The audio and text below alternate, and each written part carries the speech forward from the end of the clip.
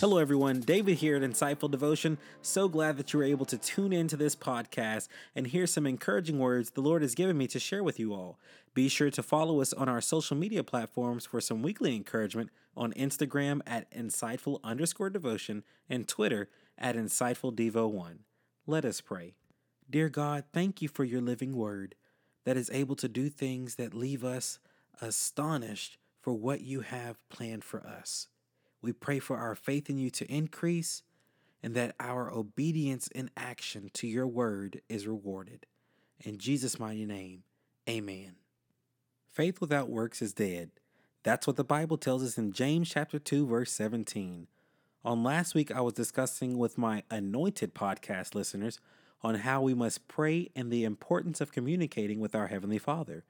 We may have prayed 1,000 prayers in faith, hoping that one day our addictions would leave us, our child would come to Christ, that a loved one's health would get better, that lustful desires would cease, that confusion would leave, and structure and order would be present.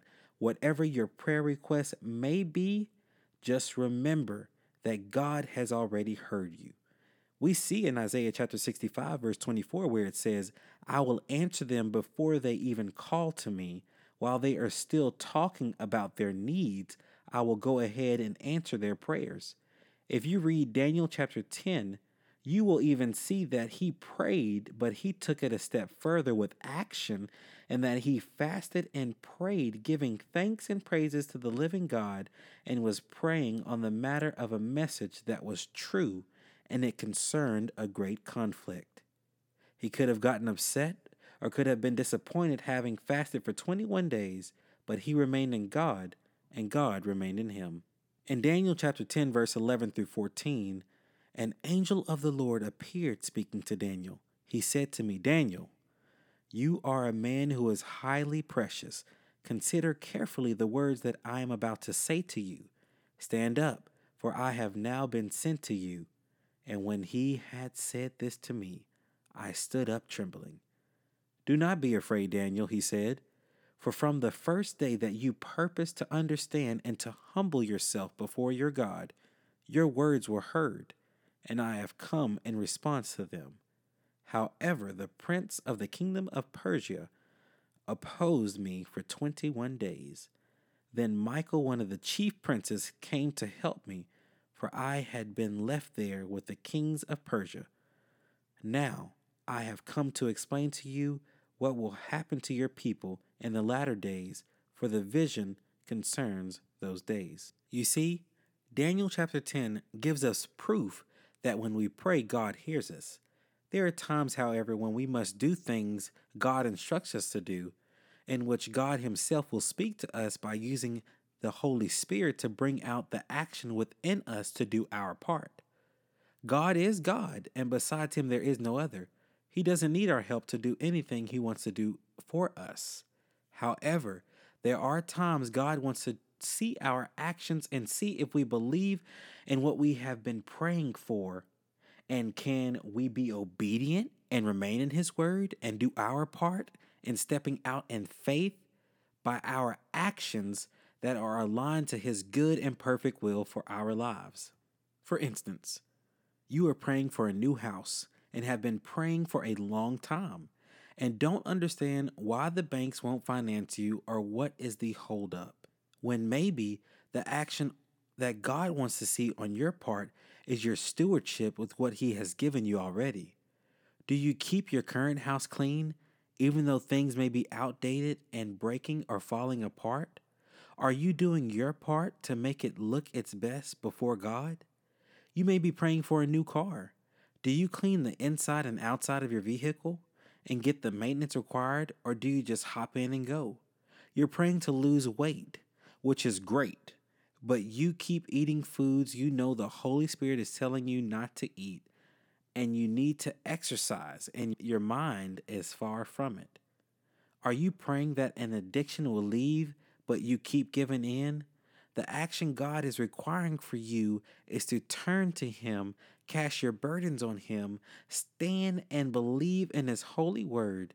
And when the time comes, whether it be in that moment he decides to deliver you, or months or 20 years later, whatever it may be, no matter how hard it is, you will be delivered from that addiction because in faith, you already are. And in the natural, we may have to go through it, but you are not going to go through it alone when you do the action God is requiring you to do. Actions with prayer and faith in God is all you need in order to see it come to pass. Just keep believing and know that God is a rewarder of those that diligently seek Him. When we take action, it may not always feel good. We may even have to get out of our own comfort zone. We may not like the feedback that follows, but we are required as believers to believe in Christ, walking by faith and not by sight, and knowing that if we continue to put our faith and actions together, it will come to pass.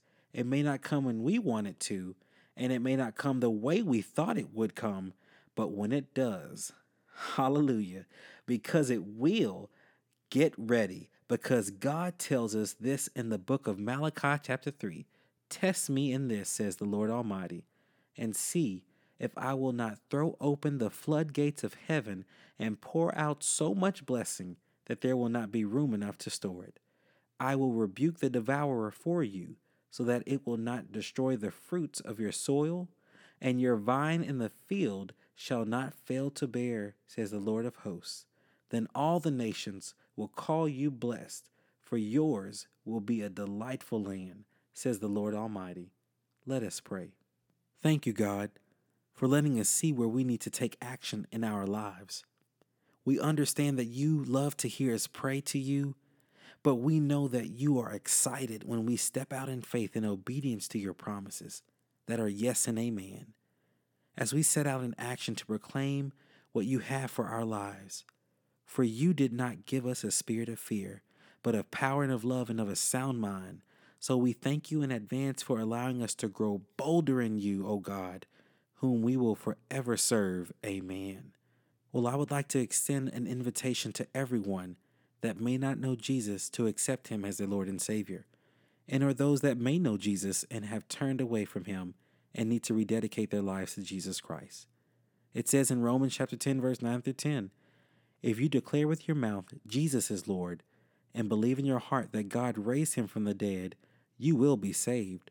For it is with your heart that you believe and are justified, and it is with your mouth that you profess your faith and are saved.